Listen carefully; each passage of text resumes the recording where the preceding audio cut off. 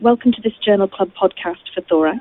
Today I'm interviewing Dr. Onno Metz. Dr. Metz is a radiologist in the Netherlands, and today he's talking about a study he first authored in the Journal of the American Medical Association titled Identification of Chronic Obstructive Pulmonary Disease in Lung Cancer Screening Computed Tomographic Scans. Dr. Metz, thank you for taking the time to record this podcast with us. Mm-hmm. Could you start by explaining why you did this study? Yeah, well, smoking is a major risk factor for both lung cancer and chronic obstructive pulmonary disease. We hypothesized that lung cancer CT screening may contain additional information beyond the lung cancer and may provide the opportunity to detect additional individuals with COPD at an early stage. And how did you do this study? Well, to test this hypothesis, we studied a cohort of over 1,000 current or former heavy smoking males who participated in the Dutch-Belgian lung cancer screening trial. We performed quantitative analysis on inspiratory and expiratory CT scans in order to assess the extent of emphysema and air trapping.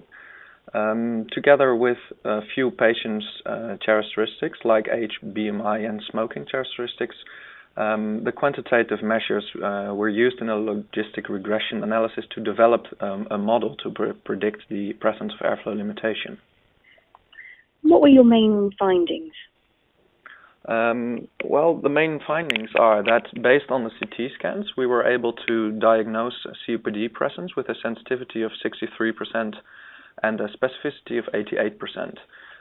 So we identified about 2/3 of all COPD subjects in the lung cancer screening trial based on the data from lung cancer screening CT scans. And what do you think the next step for this work is? Do you think it's advisable to be screening COPD patients in this way now? Do you think there's more tailoring required? For now, after reporting the current findings, there are two important next steps before implementation. First, the model needs external validation in another cohort. And second, we now used only fairly simple density measurements of the lung parenchyma. So further improvement of the model performance may be achieved by including extra and more complex measurements of the lung. So it's not ready for use at the moment. And what would be your take-home message to physicians from this study? We showed that among men who are current and former heavy smokers, it's feasible to use the inspiratory and expiratory CT scans that are obtained in lung cancer screening to identify COPD. That's fantastic. Dr. Metz, thank you very much. Well, it's my pleasure.